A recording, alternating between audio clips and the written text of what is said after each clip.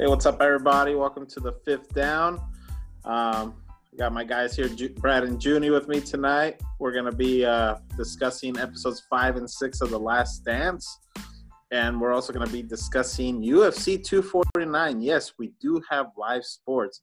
Oh, and I am your host, Jose Manuel. By the way, what's up, guys? What's going on? Oh, it's going. Not much, man. Excited for the UFC this weekend. Absolutely. No sports, no replays. We'll see how it goes. Yeah. I mean, it's crazy how much replay we saw of the NFL draft. So, ESPN is hurting for live content. I mean, so much that we got the South Korean baseball league. Yeah, but what's been killing it ratings for them is The Last Dance. Yes, sir. Oh, yeah, absolutely. It's been killing it for them. But honestly, there could be all the sports in the world, and you got The Last Dance. People are going to be watching The Last Dance.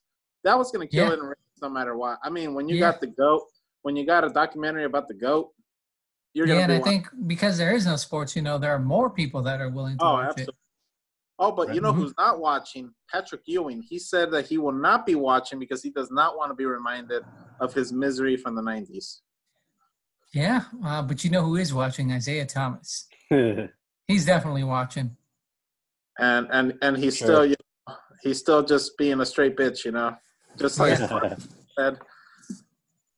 But it's crazy though, because what we're seeing more and more come out from this documentary is that Michael Jordan definitely had a very controversial career. I mean, maybe it was masked by the fact that he is so great, but he was not a perfect man. No, absolutely not. And I think it's just like everybody else. I think what it comes down to is you can't make an omelet without breaking a few eggs here.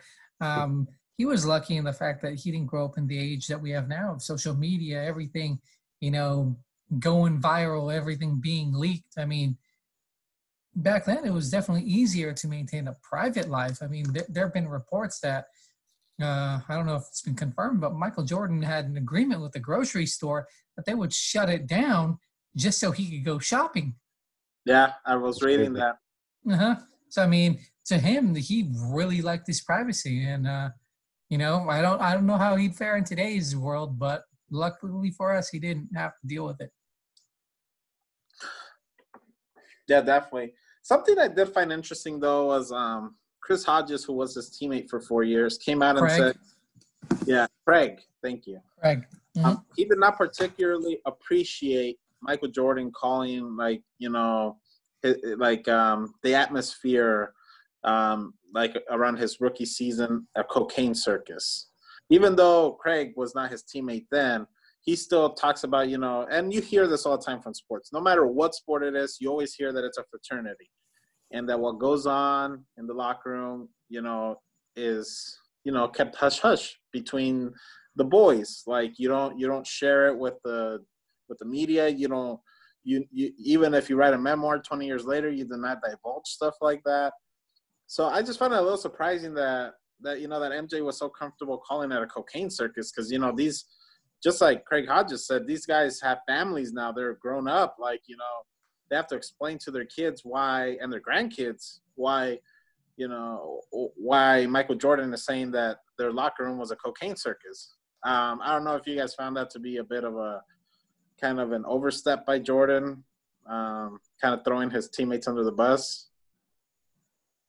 I don't find that surprising. I think Jordan is just real, and he was just expressing how, not every teammate, but the teammates he saw, there was extra curricular activity going on. And I just feel like he, was just describing how it was to him. And I don't think there's anything wrong with that.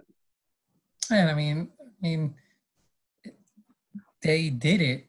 It's something that you just can't sweep it under the rug. If someone went public with it, just own up and say, yeah, it happened and it's in the past, and just deal with it. I mean, yeah, I understand that it's a fraternity, but that kind of thinking is it's pretty toxic and bad to society. Think of all the hush lies that have been kept secret, or every law that's been broken because it's a brotherhood. I think that's just a a bad thing to adhere to. I mean, if someone's doing something you don't agree with, I mean, you don't have to participate, but at the same time, you also don't have to keep your mouth shut. No, absolutely, and I don't think there's anything wrong with it. But I mean, again, Craig Hodges, he was one of the hard asses in the NBA. He was a hard worker. He was one of the great locker room leaders, and Right. I'm sure he was one of those like Charles Oakley, that type that would die before revealing any secrets from the locker room. But I mean, I don't necessarily disagree with what Jordan said, but yeah, I don't know if you guys remember, but when Kobe and Shaq had the falling out, and then Kobe had the issues with the sex abuse claims, he had the rape case against him. He divulged that Shaq used to pay women to keep it on the down low, or that he was paying women on the side and was cheating on his wife. And he got a lot of heat from the boys, not only his teammates, but also around the NBA, because he kind of broke one of those unwritten rules. So do you guys foresee Jordan getting any heat from this other than from Craig Hodges? No, I think a lot of it has to deal with, when the information is actually divulged. We are, 30 years, 20 years from when from when the incidents occurred. Whereas, when that information was divulged, it was then and there. It was real time. I think there's a huge difference between, divulging something as it's happening, or, a couple weeks after it occurred, versus, this 20, 25 years that we're now made aware of it. Yeah, totally. Like you take, Nick Young and Swaggy P when that incident happened. Like I thought that was kind of fucked up on D'Angelo. Was it D'Angelo Russell? Yeah, Oh, D'Angelo yeah. Russell. Yeah, D'Angelo Russell's part. And just like what Brad is saying, I think it's different when it happens at the time compared to happening, years down the road where, you guys are telling stories back and forth, and it's totally different. I can definitely see that. But one that I did not agree with MJ on was when he said that Horace Grant was the one revealing the locker room secrets to the journalist that reported on like stuff going on with Jordan and within the team, like when the story came out of him punching Will Purdue in practice, stuff like that. The fact that he just completely threw Horace under the bus. Horace has refuted all of that, and we'll never know what the true side is. But that one does seem like it was more in the moment, because from the first moment, Jordan said it was Horace. So I don't know if that one you guys would agree MJ was out of line and calling his teammate out. I mean, someone was leaking it. I don't know if it was actually Horace or not. And the reporter in question was Sam Smith. When the book in question was, Jordan Rules. I mean, it was really one of the only, one of the only things that the media could paint bad on Jordan at the time. But I mean, I don't know if he was the snitch. If he was, he was. But if he wasn't, he wasn't. Jordan has every right, to make that accusation, and Horace Grant has every right to defend himself on that. Now, if he makes the accusation, he obviously has to back up his accusation, and he needs to come forward with that information if he's going to maintain that level of credibility. Yeah, I totally agree with that. Okay, so episode 5 jumps right into the Kobe and MJ relationship.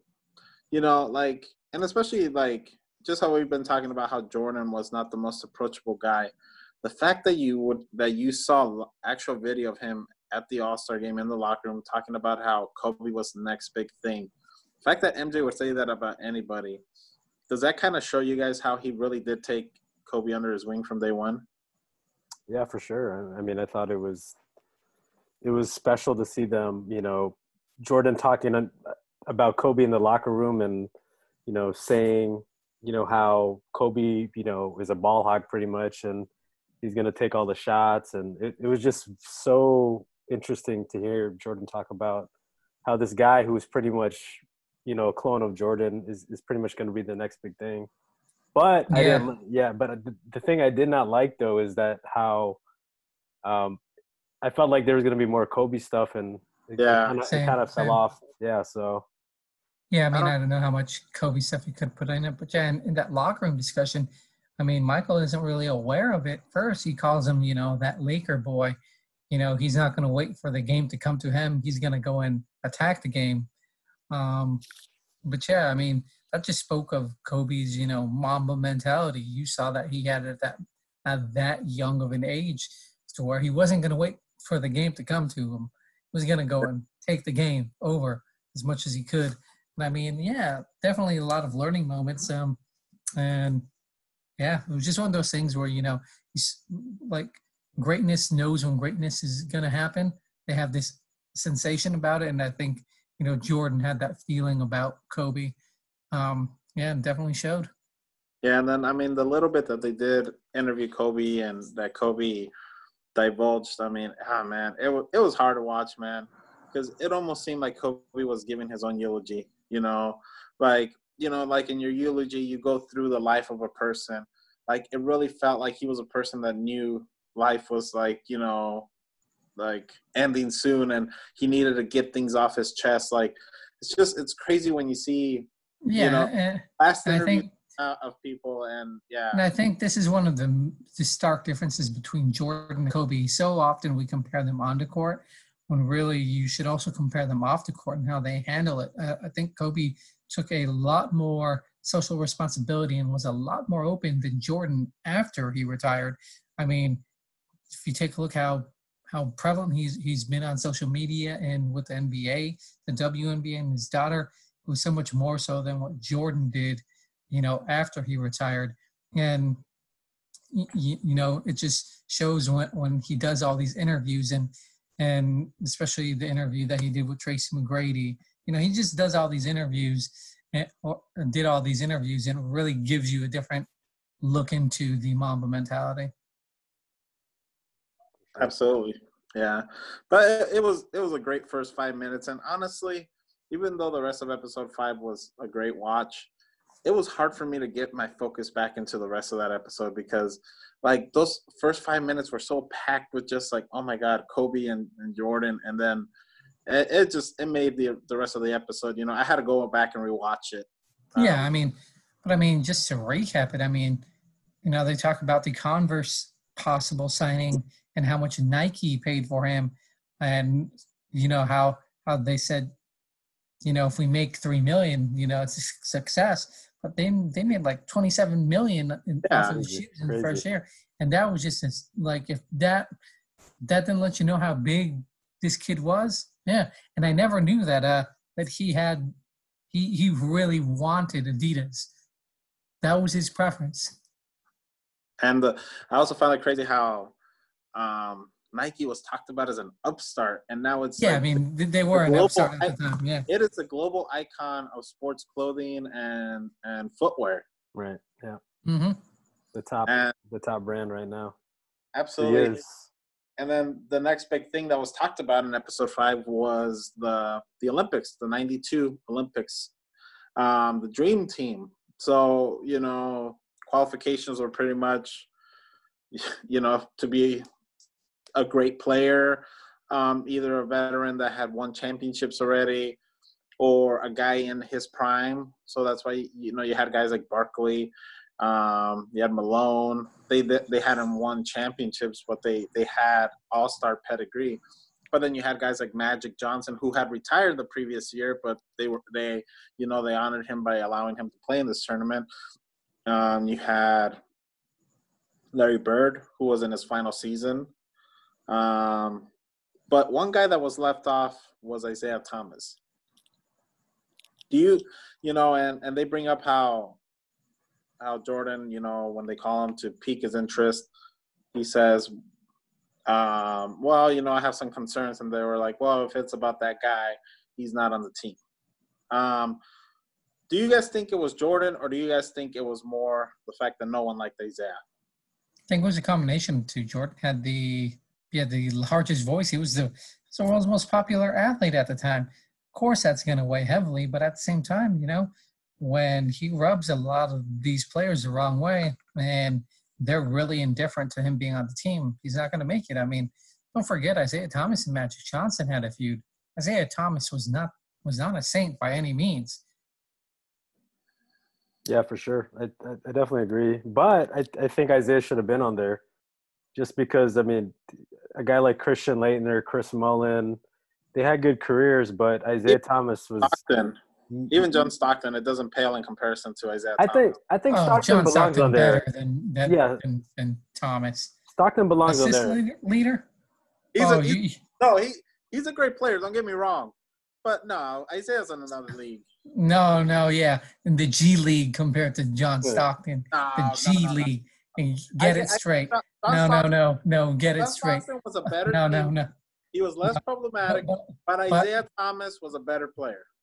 No, he was not in any aspect of the word. But, I mean, just getting back to the discussion, the Dream Team, I mean, if you actually just watch, because there was a Dream Team documentary you can watch, and there was actually a section in there when they're playing down here in San Diego, SDSU.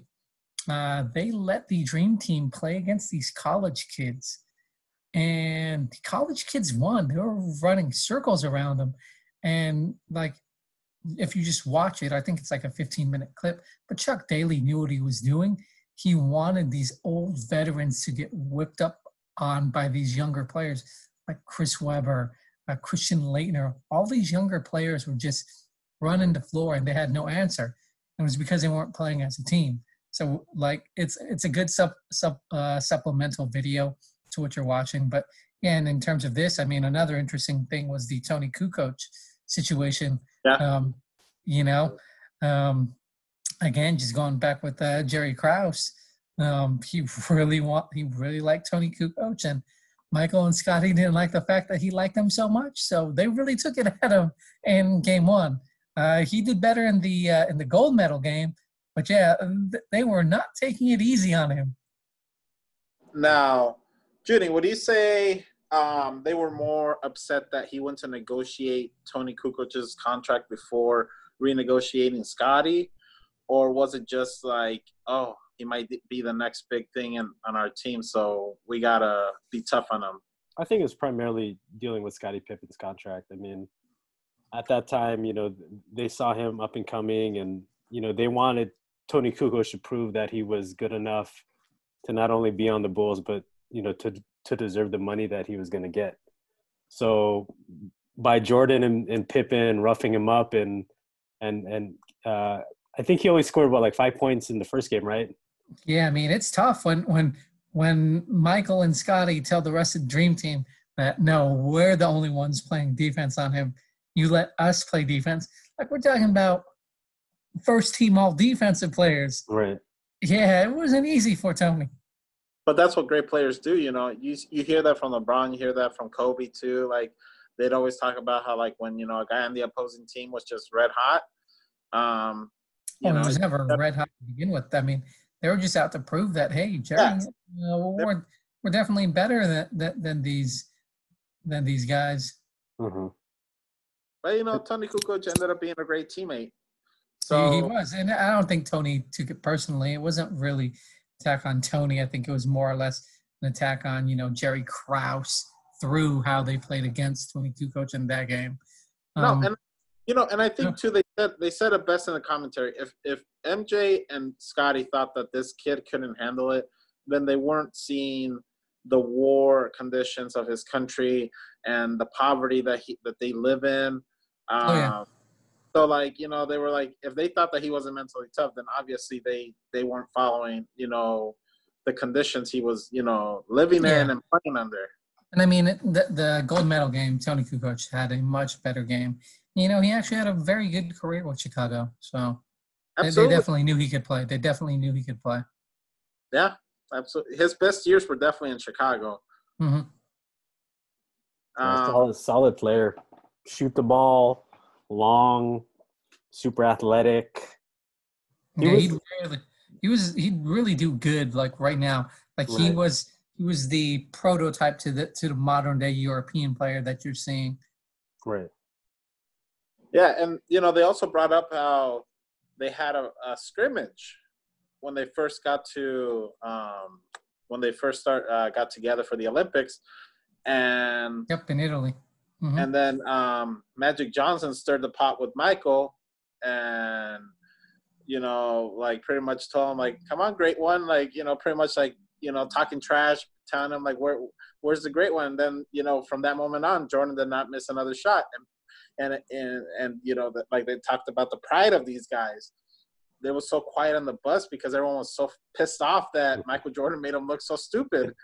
And, no, I don't think it was that they were pissed off that Michael made it look so stupid. I think they were really mad because the game meant that much to all of them, and they like this wasn't about a ring or wins and losses. This was about pride. Everyone on that court wanted to win, aside from Christian Laettner, who really did nothing.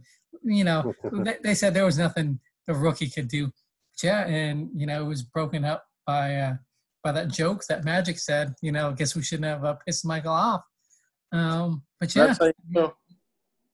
Yeah, the ultimate competitors, all of them. I mean, talking about the best NBA players, that we've seen in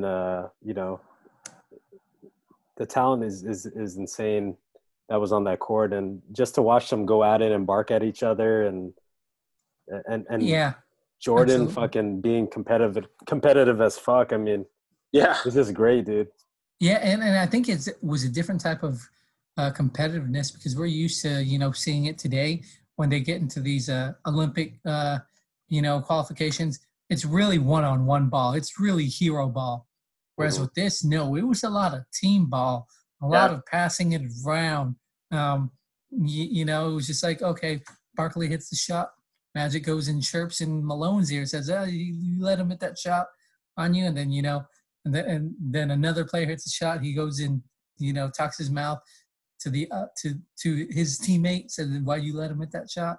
Yeah, I mean, like everyone on that court wanted to win, but at the same time, only one team could. And I think it was just, if you've never seen or heard about that Olympics, it's one of them that it's pretty telling. Absolutely. And then, episode 6, the main focus was that 92-93 season. Mm-hmm. I think, we just assume, the Bulls, they won 6 and 8 years. There were no doubts around the team, but it really seemed like that season, 92-93, was mirrored with a lot of controversy. Yeah, and we alluded to it earlier. It really starts with the Jordan rules. And Jordan wasn't a fan of the media at the time.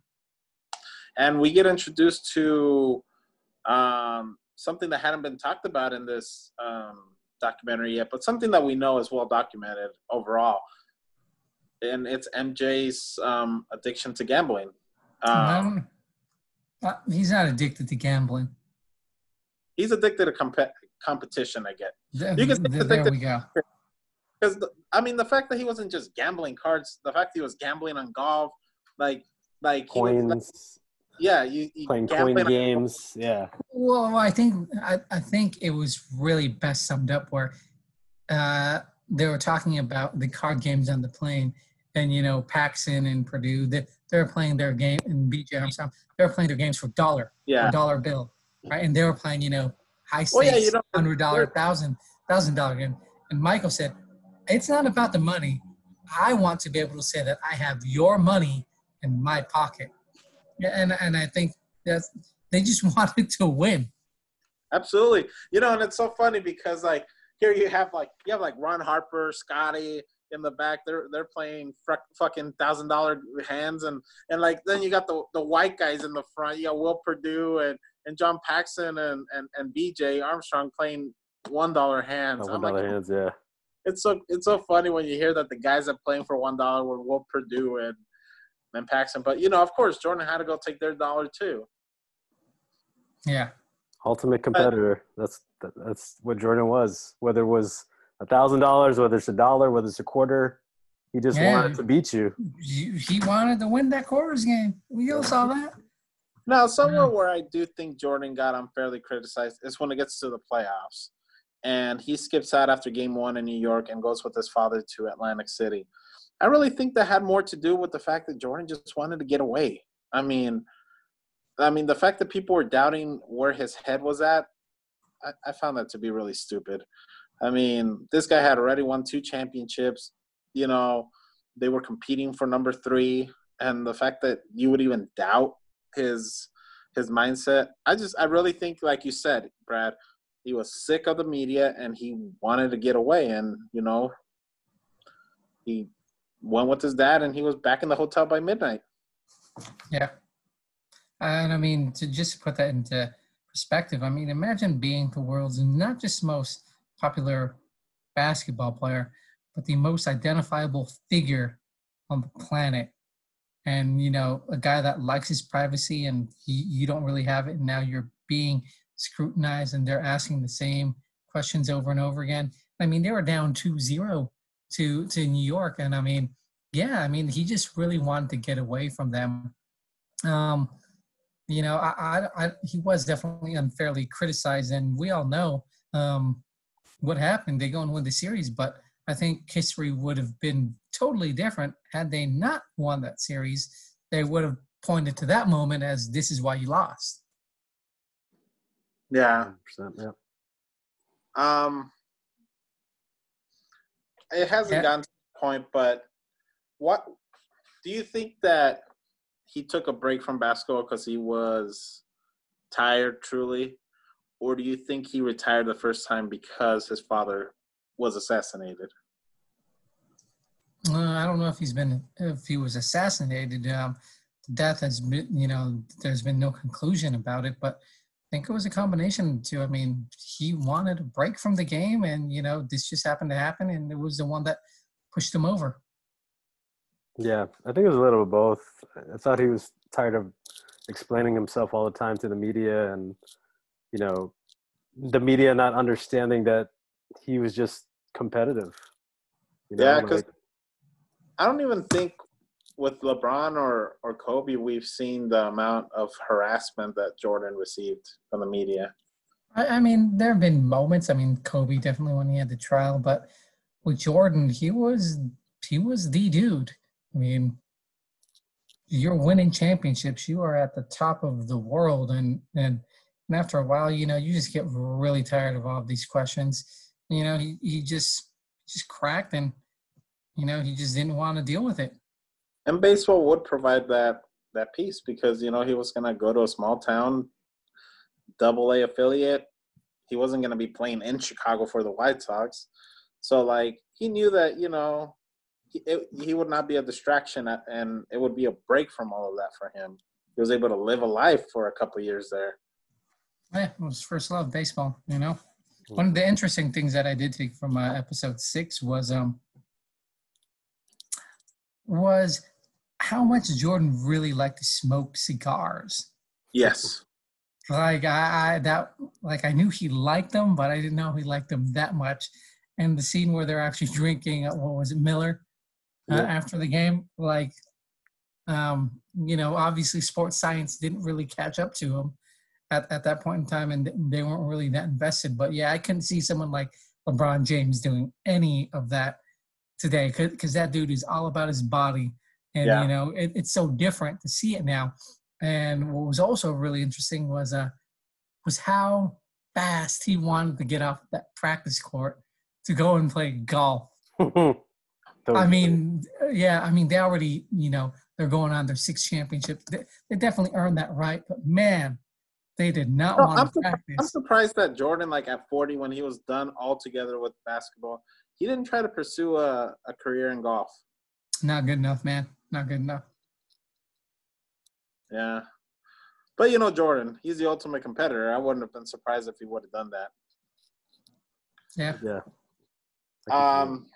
I want to know what is in his drink. Like when you see him now and he's, you know, talking, he has like a drink next to him, and it fluctuates depending on what part of the episode he's talking in. I want to know what's up with his eyes. Like what's going on with his eyes? Like His eyes over his like He's always orange. had that bloodshot look. Yeah, like that bloodshot. Um, I'm like, but damn. I honestly think the drink is probably a whiskey. Some type of whiskey. Yeah, cognac, something I see there. that. I mean, he's one of those guys that he's all about that life now. And just to finish up on Jordan, what do you guys think about his falling out with Charles Barkley? It happened because he didn't like the criticism he got. It's unfortunate, but just because you were good competitors doesn't necessarily mean you always stay on terms. I mean, hopefully the relationship can repair itself. I mean, we saw that with Kobe and Shaq. Yeah. But it's just one of those things where they're just having a falling out. Right. Yeah, I agree. All right. Well, that was episodes 5 and 6 of the Last Dance, and now we're gonna move on to the last part of our episode today, which is UFC 249. Yeah, man, it's a stacked card for UFC 249. It's gonna be live from Jacksonville, Florida. It's gonna be behind closed doors. It is gonna be at a decent-sized arena. It's going to be at the VyStar Veterans Memorial Arena. It holds up to 14,000 people for game, whether it's basketball, hockey, or fight nights. So, I mean, it's a big venue, but it's going to be completely empty of everyone except, like, essential personnel and the fighters. I think all the fighters had to be put through testing to make sure that there's no danger here to any of the performers. But do you guys feel like it's risky to be putting on this show? Oh, absolutely. I mean, you really have to play your cards carefully. I mean, we're talking about athletes and, they want to get paid, but at the same time, you could messing with people's livelihoods here at this point in time. But I mean, I think all these fighters are fully aware of that, and they've taken into consideration. They definitely wouldn't be there if they were concerned. Yeah, it's definitely a big risk, but they've taken all the precautions to make it as safe as possible. And these fighters understand that if they don't fight, they're not going to make any money. So I feel like fighters are the ones that are going to be out there first, if anything, when a pandemic goes down like this. So I think it's the right move for the UFC, and they have to show all the other sports leagues how to move forward. Yeah, that's true. And I mean, Florida's allowing WWE and AEW to be taping their shows, so they've considered them essential businesses. So why shouldn't the UFC be able to put on a show, as long as they're all taking the proper precautions? But how do you guys see the conditioning being affected? And how much training do you guys think these guys have been able to do in isolation and with the quarantine and everything? Someone on this card didn't do their conditioning, and a lot of them probably have. But yeah, someone's gonna run out of gas. Yeah, conditioning is going to be off. I know some of these trainers or these fighters have private gyms, so they've always are running a tighter camp. So I think for a guy like Tony Ferguson, I think he's going to be fine, because I think he only trains with 3 or 4 people at most. But for a fighter like Francis Ngannou or Greg Hardy, the conditioning might be different, especially when it comes to the cardiovascular. Mm-hmm. And when we're looking at the main card preliminaries, it's a stacked show. Of course, headlined by Tony Ferguson and Justin Gaethje, and then you got Henry Cejudo and Dominic Cruz. You even got Francis Ngannou, like you guys mentioned, he's going to be a part of the show too. I mean, who do you guys consider to be like the fight to look forward to on this show? There's definitely a lot, but I'll go ahead and let Junie take this one first. Yeah, I think you have to look at the top, because you're looking at Tony Ferguson, who's been undefeated for, I believe, 7 or 8 years now. 25-3-0. Yeah, going up against Justin Gaethje, who's a fucking savage, who just keeps coming forward. So you got an interim title right there, and the winner faces Khabib. So that's going to be fireworks. And then you head over to Henry Cejudo and Dominic Cruz, another great fight with Cejudo recently beating Mighty Mouse and TJ Dillashaw, and Dominic Cruz coming back into his groove and trying to get back at his title. Okay. What about for you, Brad? I mean, yeah. I mean, those two fights, the main event, co-main event, are definitely one that that everyone's really going to be watching for. But, I mean, Ngannou, I think that's going to be a great fight, for the heavyweights. And then you have what's one of these other cards? I'm also really looking for one of these prelim fights, Cerrone Pettis. That's going to be really interesting, especially after what was leaked about, the mental state Donald Cerrone going into the Conor McGregor fight, or he just didn't want to fight. What sort of mental state is he going to be walking into this fight, especially with the pandemic? Totally different one. I mean, yeah, you have Fabricio versus Alexi. I mean, you also have Watterson versus Esparza, Uriah Hall, Jacare. I mean, there's a lot of good fights, definitely stacked, and because it's the first real glimpse of sports that a lot of people are going to get. I mean, put on a really good show so that you can get new fans, and I think that's what UFC was intending. Put on the best possible show, and hopefully the fighters perform, and there's no laying praise, and we get a bunch of KOs and submissions. Absolutely. Yeah, and you guys brought up in the prelims, we got, Anthony Pettis and Donald Cerrone, two guys that not too far removed from being in the main card. How does it work that, in a sport like UFC, one pay-per-view, you can be like headlining it or co-headlining it, or at least be in the main card, and then by the next show, you're kind of down to the prelims. Does that just have to do more with wins and losses, or is it just such a stacked card that these guys didn't make it onto the main card? I don't know if it's so much wins and losses. It's really the quality of the fights. And Cerrone Conor was not of the highest quality that everyone was expecting. Yeah, I think it's they want the prelims to have some sort of high ratings too. But for this card, it's stacked from top to bottom, and they're just spreading it out everywhere. So I think in this case that fight right there could have been on the main card, but they probably want to give more push to a guy like Greg Hardy right now. So interesting you bring up Greg Hardy. We all know him because he was a professional football player for about 6 years before, he got into some controversy with everything that went down with his girlfriend and with the arms possession that he got put in jail for. And then he had to kind of remove himself from the NFL, and he started the fight career. How have you guys seen his progression so far as a fighter? He's been really good, honestly. His transition has been smooth.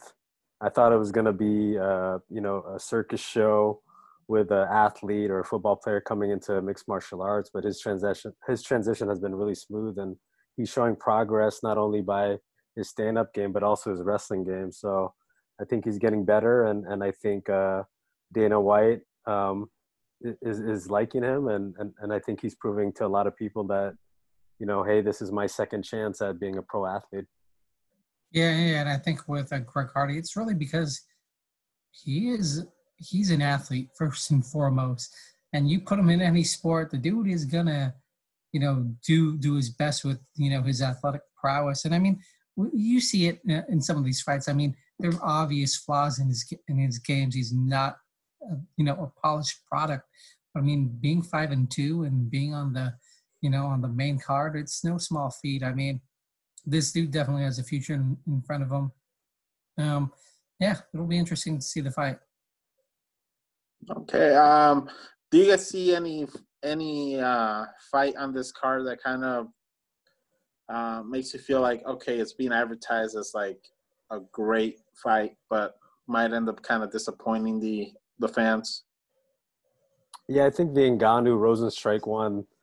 Yeah. It has that potential to be a disappointment because you got two guys who are both knockout artists, two guys who have both power in their right hands. I mean, that fight right there could be a disappointment if both fighters are, hesitant. So if I had to put my bet on that, I would probably put it on that fight.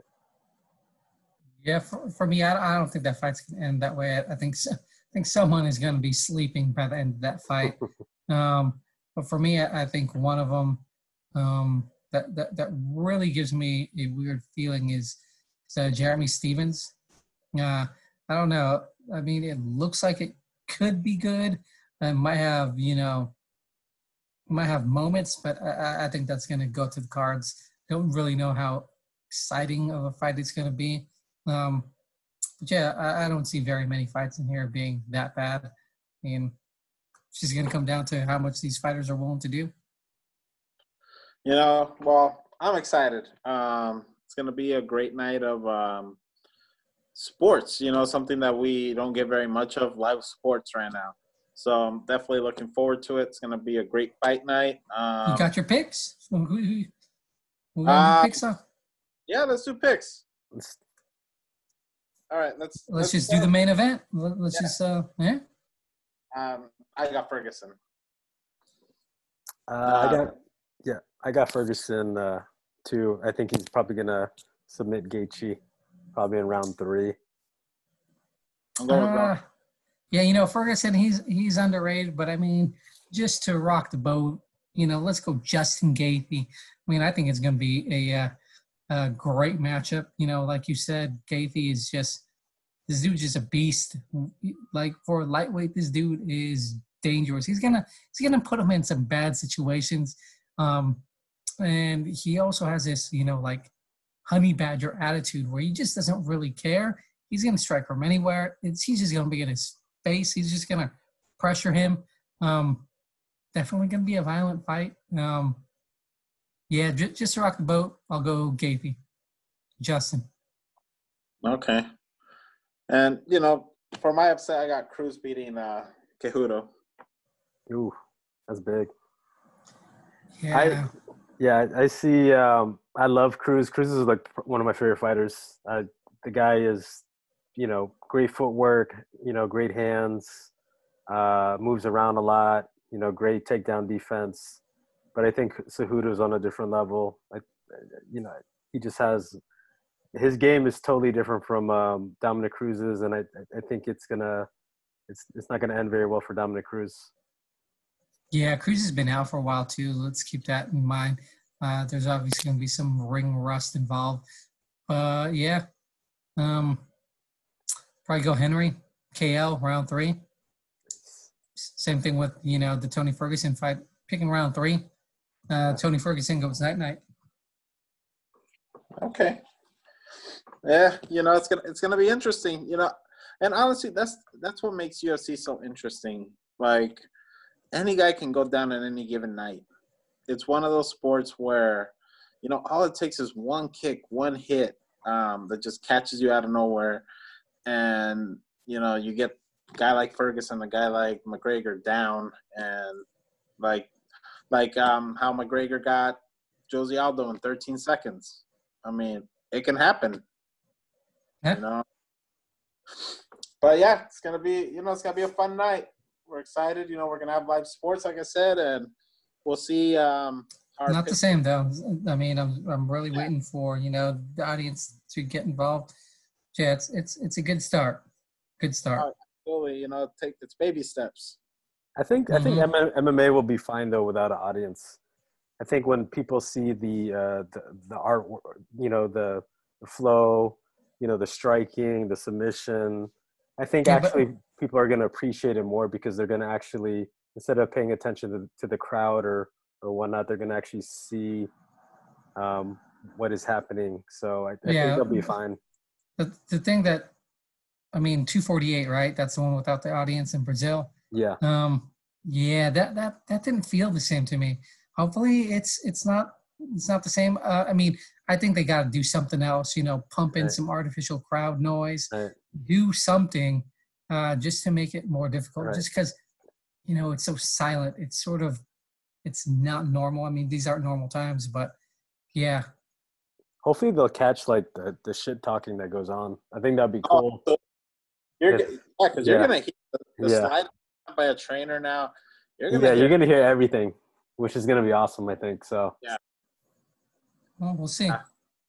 We'll see. It's gonna be a great fight night. I hope you guys all enjoy it. Hope you guys have enjoyed our show tonight. And until the next one, I'm Jose, and with me are Brad and Junie. Thanks, guys. Later, Take it easy. guys.